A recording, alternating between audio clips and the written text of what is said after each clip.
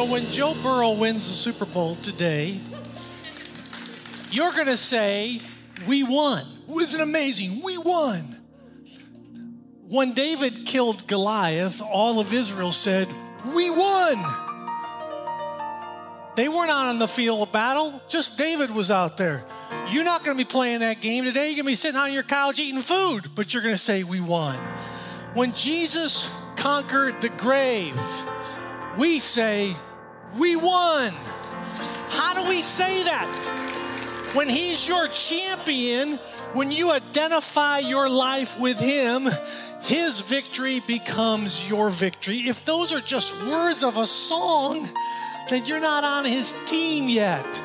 You get on his team. You get him in you. What he's done, you can do. That's the power of the gospel. That's the transformation of a life when the Savior becomes your Savior. Father God, this day in this house, would you invade this space? Would you invade my space? Would I know that you showed up because you made me uncomfortable and you're holy and I'm not? You point things out to me I really don't want to see. You stretch me to places I really don't want to go, but so grateful you got me there. God, in the best of my ability, I want to make room for Jesus in me.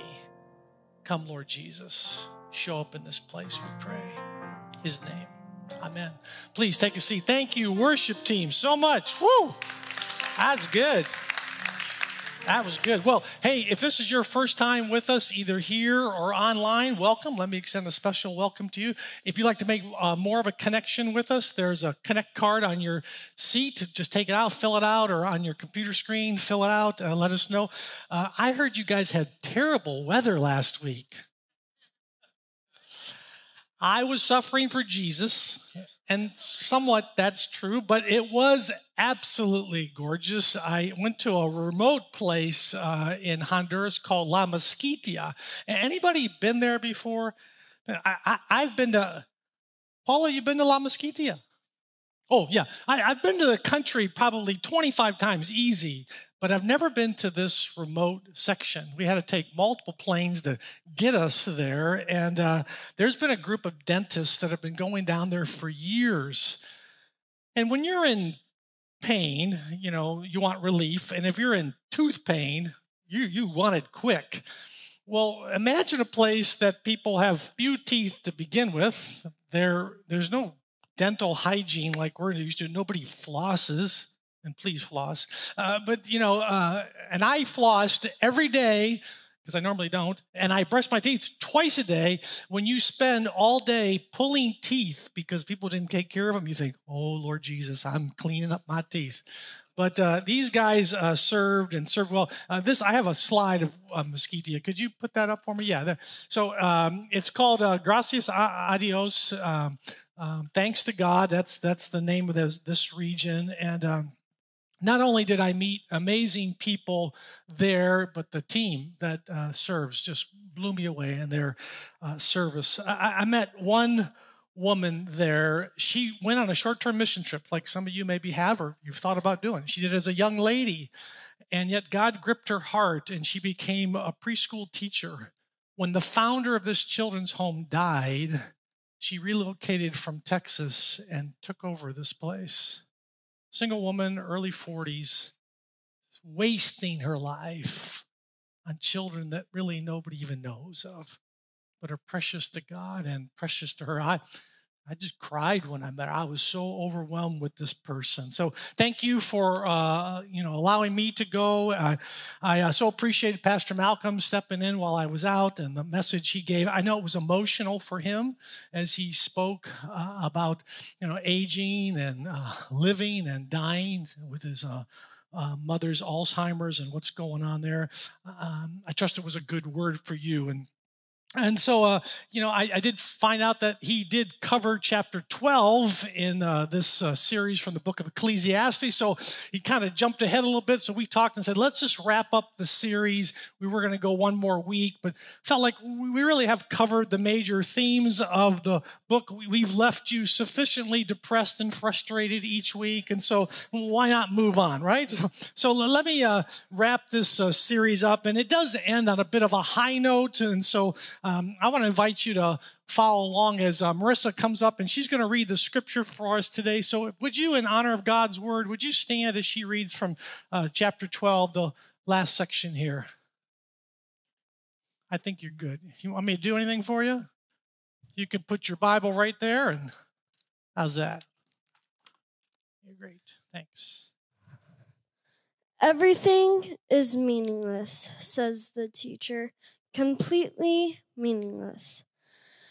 Keep this in mind, the teacher was considered wise, and he taught the people everything he knew. He listened carefully to the many proverbs, studying and classifying them. The teacher sought to find just the right words to express the truth clearly. The words of the wise are like cattle prods, painful but helpful. Their collected sayings are like nail-studded stick, with a shepherd drives the sheep. But my children, let me give you some further advice. Be careful, for writing books is endless, and much study wears you out. That's the whole story. Here's now my final conclusion. Fear God and obey his commands. This is everyone's duty to God. God will judge us for everything we do, including every secret thing, whether good or bad. This is God's word for God's people. Thank you, Marissa. So appreciate that. Can you guys please take a seat?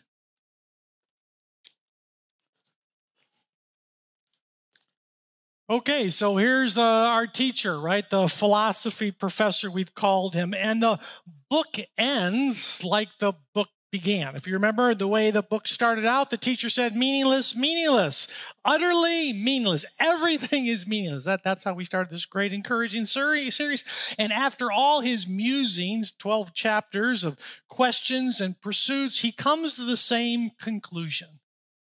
Everything is meaningless. There's really no point, no purpose, no profit, no lasting, enduring, eternal significance for anything in this life under the sun.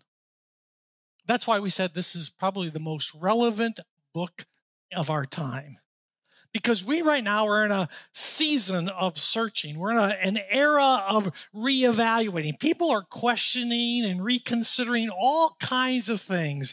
And as painfully honest this book is about life, its paradoxes and its conundrums, its frustrations and its futility. Like, how can you work hard all your life and then die, never being able to enjoy what you've accomplished, let alone have any real sense that it mattered, that it was regarded, let alone going to be remembered? That's something the teacher said, that's what makes it meaningless. Or how can you choose to do right, obey the rules, try to be a decent guy, and yet the person next door, doesn't follow any of the rules, only thinks of himself, and he seems to be better off than you? I mean, what's the point then of even trying? So many things seem so random, so happenstance, without any rhyme or reason, at least what we can figure. And so this book says some of the most raw and outlandish statements that you'll find anywhere in the Bible. Things that we might think and feel, maybe we'd say, but certainly never in church, right? Here's one. I declared that the dead who had already died are happier than the living who are still alive. No amens, please. Okay.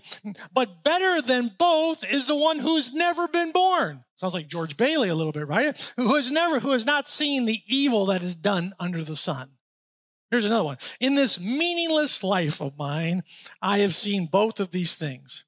The righteous perishing in their righteousness and the wicked living long in their wickedness. So in other words, don't be over righteous. Can you say that in the Bible? I mean, come on. Neither be over wise. Why destroy yourself? Why put forth all the effort? What's the point? What do you make of this? I mean, really, if you've been going along with us each week or maybe even reading the book on your own, I mean, is this guy a cynic or a skeptic? Maybe a little bit of both. I think actually he's a practical secularist. Let me explain what I mean. We certainly found statements in this book about God and judgment. So it appears that this guy believes. But frankly, he believes like most people believe today. 90% of all Americans say, well, I believe in God, in a higher power of some sort. But God he's abstract. He's unknowable. He's distant and not really involved in my day-to-day life. And if he is, I can't understand what he's doing. So practically, it's as if he isn't there. That's what I mean by a practical secularist. God might be real, but in the everyday, what difference does it really make? And that's how he views life under the sun. That's the phrase he's been using, this under the sun, right? This qualifier that he says over and over again. And that phrase isn't found anywhere else in the Bible, only here. And his conclusion about life under the sun, life without a God who's known and knowable, who's interested and involved with you, well, it's just meaningless. You can't make any sense out of it. So why not live and let live? Be happy, seize the day, carpe diem, right? Because the day is all you got and nobody knows what's going to happen tomorrow. It's just anyone's guess. Sound familiar to you? Sound like something you've heard, maybe something you've thought or said? Now, the genius of this book, the power of it, why I said to you previously, I think this is the most evangelistic book in all the Bible. I think it's a book that people should read before they read any other part of the Bible, because he does something that so few ever do. And that is, he doubts his doubts.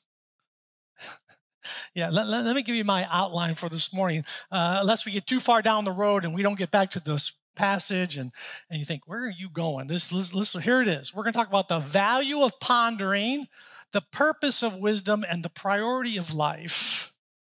And we start with pondering, asking questions, doubting. In this case, he's doubting his doubts. Listen to how the text begins again.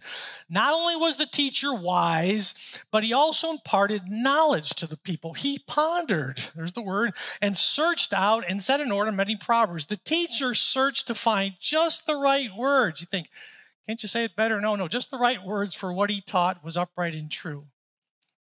A few months back, we did an entire sermon series called Questioning Christianity, doubting our beliefs. And it's a valuable discipline for you to engage in, because if you're a simple kind of person, you say, I've always had a childlike faith my whole life, chances are good that life or someone you love is going to challenge you on what you believe. You're going to face an untimely death of a loved one, or senseless suffering is going to come to you, or somebody you care about. Something or someone's going to, ask you a question.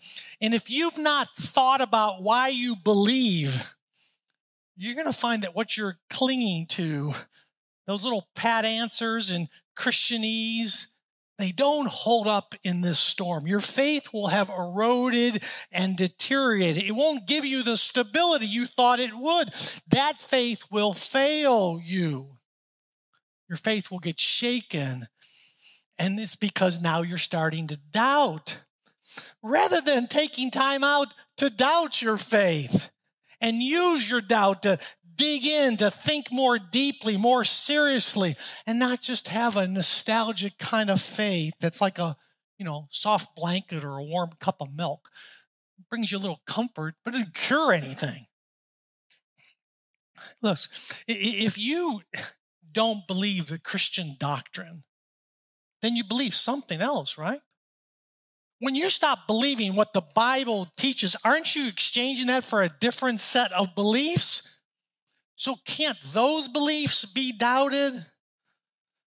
I'm not trying to use double talk here, but I want you to think about this. If somebody says, well, no one can know for certain about God and religion, aren't you at that moment assuming that you know enough to make that statement? Do you catch the logic on that? Or say, well, there just can't be one religion that's true? Isn't that also a statement of faith? You can't prove that empirically, and it's certainly not a universal belief. I dare you to go to the Middle East and make that claim, right? So in a somewhat subtle and sophisticated way, the teacher in this book doubts his own doubts and ours. And he takes this view to where it would go when you think about under the sun. If it's true that this is all there is, he says, well, then let's see if I can find meaning, any significance, fulfillment in life without a belief in a real substantive God who's engaged with me. And so each week, if you've been here, we've looked at a different path that the teacher's gone down. His path of, toward happiness. He pursued pleasure and, whatever makes you happy kind of thing. Then we looked at his pursuit of career and achievement, then justice and social progress. And yet every path he went down, he hit a brick wall. And it was the same wall. You remember what it was? Yeah, it's the one we all hit. It's called death. Death is the great frustration of life, the dark abyss that no one can escape, that no one can be certain about what comes next. So no matter what you pursue, how much fun you're having along the way, if the ship is sinking, it's kind of hard to think anything really is all that important, that anything really matters, because in a matter of minutes, we're all going to drown, right? That's the picture he keeps coming to over and over again. And so the teacher uses his words, his skillful style, to try to teach us something. That's the value of pondering, of thinking, of asking questions, yes, of doubting. He's trying to impart some wisdom to us. And here's the wisdom: that there is an undeniable futility in this life, a feeling of pointlessness. And yet that futility, if you let it, can lead you to a richer and deeper kind of faith. Let me just read you one small section from the book of Romans, the Apostle Paul's magnus opus of the Christian faith, because he says something in this section that I'm going to read to you that sounds like he's in total agreement with the teacher from Ecclesiastes. And on this point he is. Listen to these words. This is Romans chapter 8, New Testament, right? For the creation waits with eager longing for the revealing of the sons of God. Something in the future he's saying. Why? For the creation was subjected to futility, not of its own will, but by the will of him who subjected it, in hope. There's a futility in life to push you to start hoping for something better, because the creation itself was set free from its bondage to decay and obtain the glorious liberty of the children of God. Paul's saying the emptiness that we can feel, the pointlessness that we can experience, yeah, that's part of life, but there's an intention to get us someplace past that to something deeper, richer, called a hope of what's to come. That's the value of pondering, to get us to a kind of wisdom we'd never get to on our own. And that's the purpose of wisdom. Verse 11, the words of the wise are like goads. They're collected sayings like firmly embedded nails, given by one shepherd. Be warned, my son, of anything in addition to them. Of making many books, there is no end, and of much study wearies the body. If you students haven't memorized that verse right there, you should memorize it and quote it to your teacher when you didn't do your homework assignment, because it just makes you too weary. And the Bible says don't give too much time to all that reading stuff. Seriously. What's he saying here, though? He's saying two things to us. Wisdom isn't always about finding answers, but it is about taking steps. Studying and searching sometimes can become an excuse for people, a distraction from doing. I'm just not certain. I need to read another book on that. I need to keep thinking about it. Haven't you heard about the perpetual students? Maybe you parents have one and you're still paying for them. It's like, get a degree and get a job already, right? That's what he's saying. And the folks are always learning but never doing. That's not wisdom. Wisdom recognizes that sometimes there are no answers, that sometimes life is a mystery. That's how it is. Hopefully you've learned that. There is this futility in life, this sense of meaninglessness when our focus is on life under the sun. When my focus is just what's here, there's an emptiness there. And wisdom understands that. It accepts that. It embraces that. And once you know that, it's not something you sit on your hands about. No, it's something that actually you act upon. See, wisdom moves us.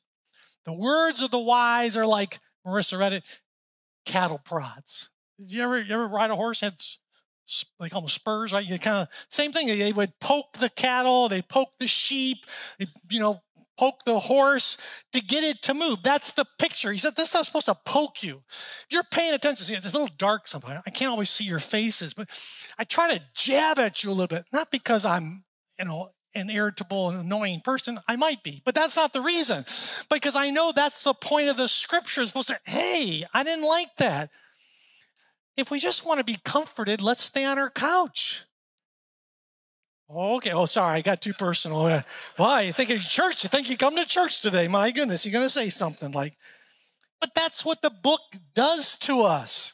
It pushes our buttons. And this book pushed our buttons. It confused us. It frustrated. It maybe angered us.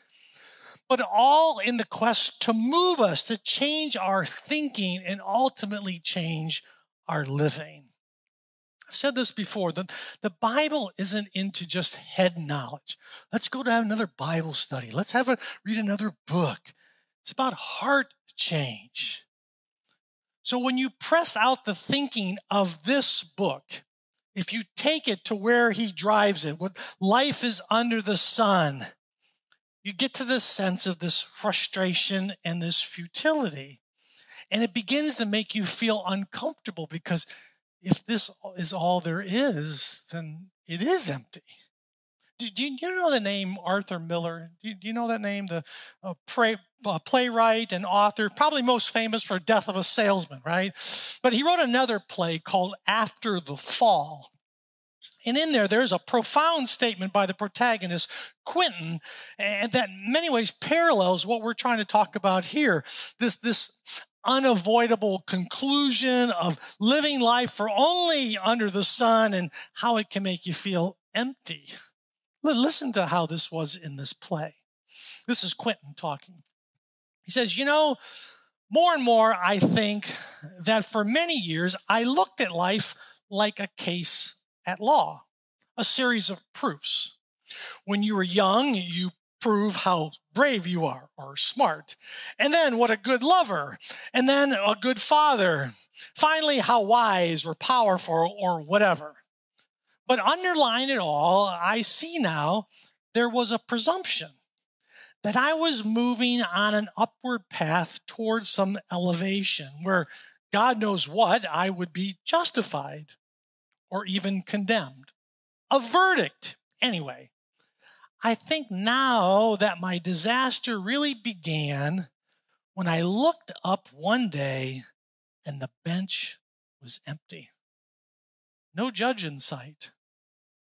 And all that remained was this endless argument with oneself this pointless litigation of existence before an empty bench, which of course is another way of saying despair.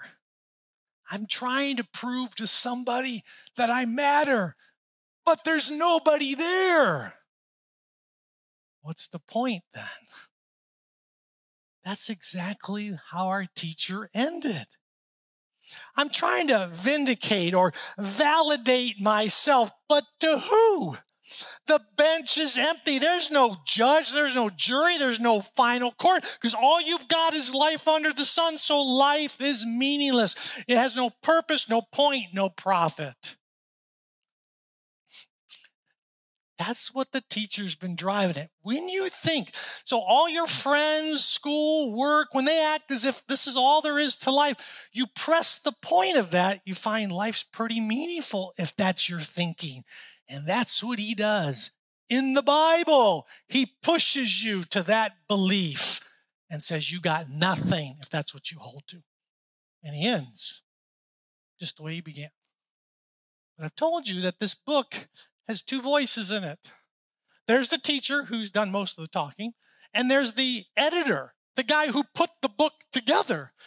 And this final section is him speaking. He's talking, remember, third person about the teacher. This is his summary that he's giving. He said the teacher said these things, the teacher did these. He's talking about the person who wrote the book, but he's the one who put the book together. And he now gives us the conclusion, the point of why he put the book together, the point that he wants us to get, lest we don't get it, because you don't easily get the point of this book. Verse 13. Now all that has been heard, here is the conclusion of the matter. Fear God and keep his commandments, for this is the duty of all mankind. For God will bring every deed into judgment, including every hidden thing, whether it is good or evil. Here's the priority of life. Now, on one level, the conclusion that this editor got to might not sound all that profound to you. I mean, of course, this is going to be the priority of life. This is the Bible, and the Bible's always talking about fearing God and keeping his commandments, right? So what's so big about that? But be honest, if you follow this book, you would not think that's where you would come to after listening to this teacher for 12 chapters. You wouldn't come to this conclusion.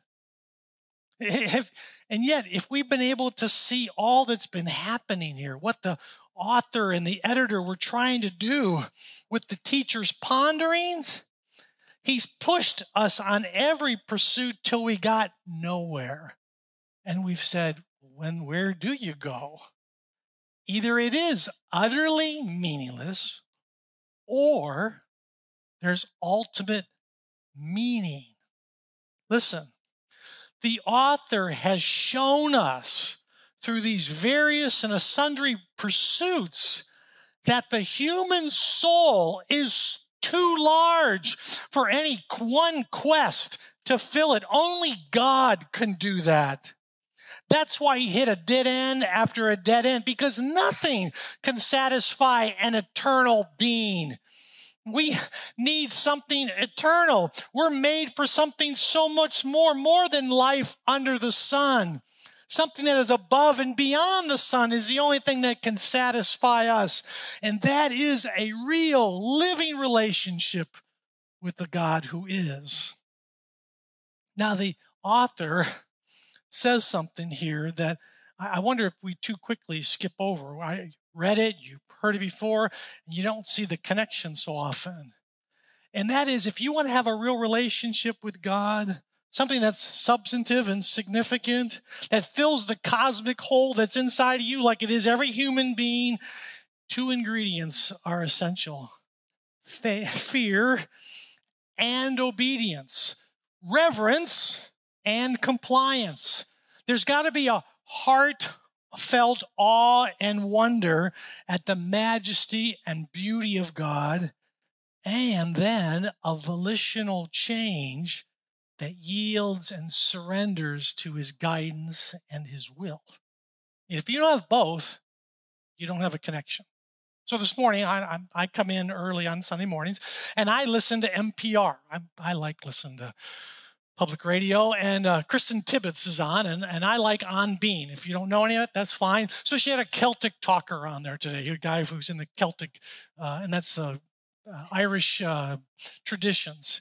And he was talking about the majesty of the divine, the beauty of nature and the power of creation, and very mystical and wonderful, and awe. You think, and there's plenty of people that are into the divine. They're into God and this, the mystery of who he is and what he's like, and the man upstairs, and he's big and wow and wonderful. But there's no specific direction and guidance for their life. No stipulations and standards that they need to follow or live by. None of that.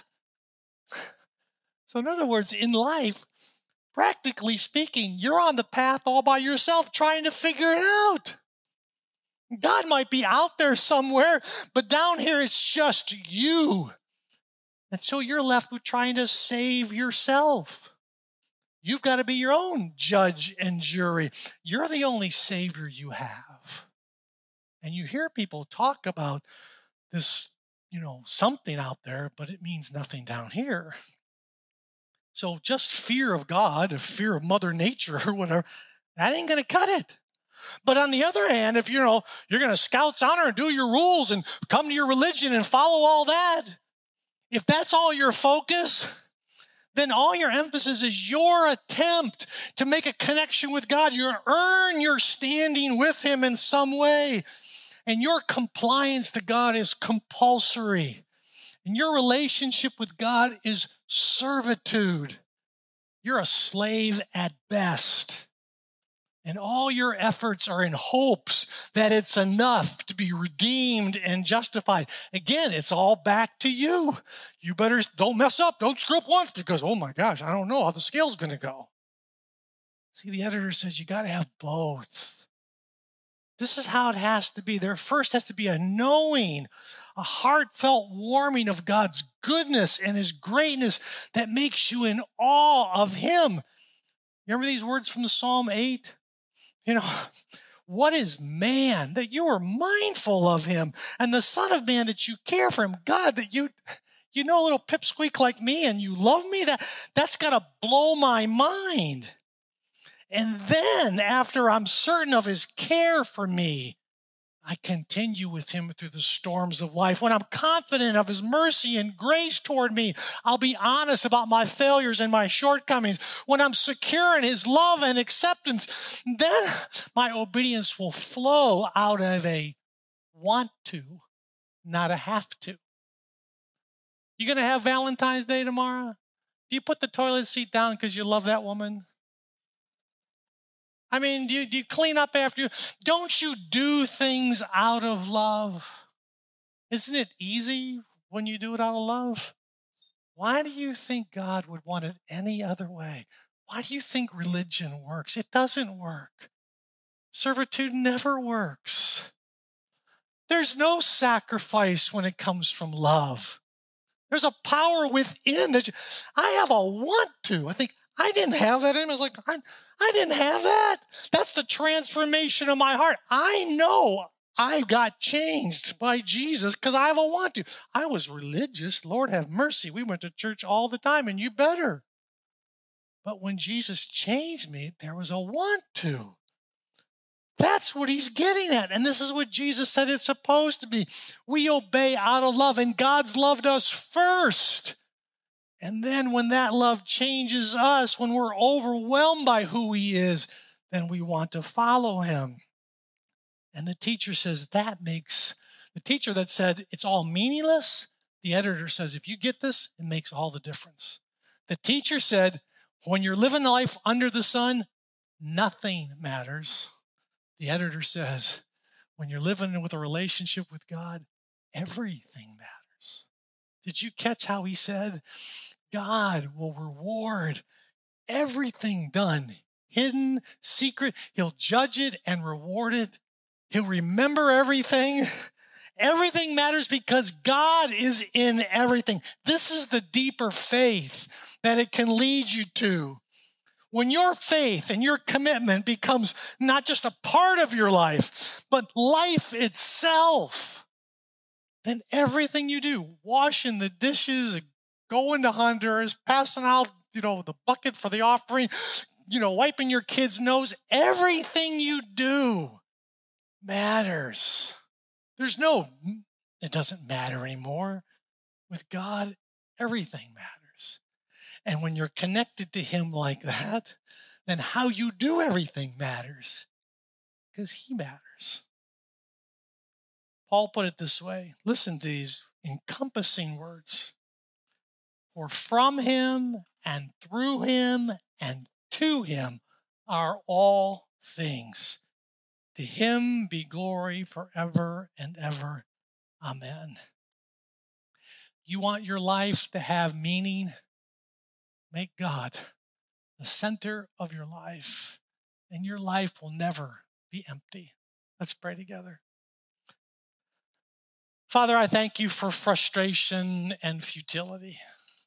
I thank you for the times we say, what's the point? This seems like so foolish, and I did so much and it didn't work out. I pray for all the things that push us to the ends of ourself, that we'd come to the beginning of you. If there was ever a foolish and futile act, it looked like when the innocent man died on a cross. Why did they do that to him? Jesus, you took on all the futility of this world to give me meaning in my life. You did it for me. When I can see myself as the one that should have been on the cross, then I'll recognize the amazing grace that was offered to me there. I pray for each heart today, Lord. I pray we are stirred in our bones. When we go back today and do our laundry or clean our house or prepare for work tomorrow, we do it different because it matters. Because you matter to us and we matter to you. God, thank you for a life that's been redeemed because of what Jesus did, not because of what I could do. These are the good words that we leave with. Thank you for your word, we pray. In Christ's name, amen.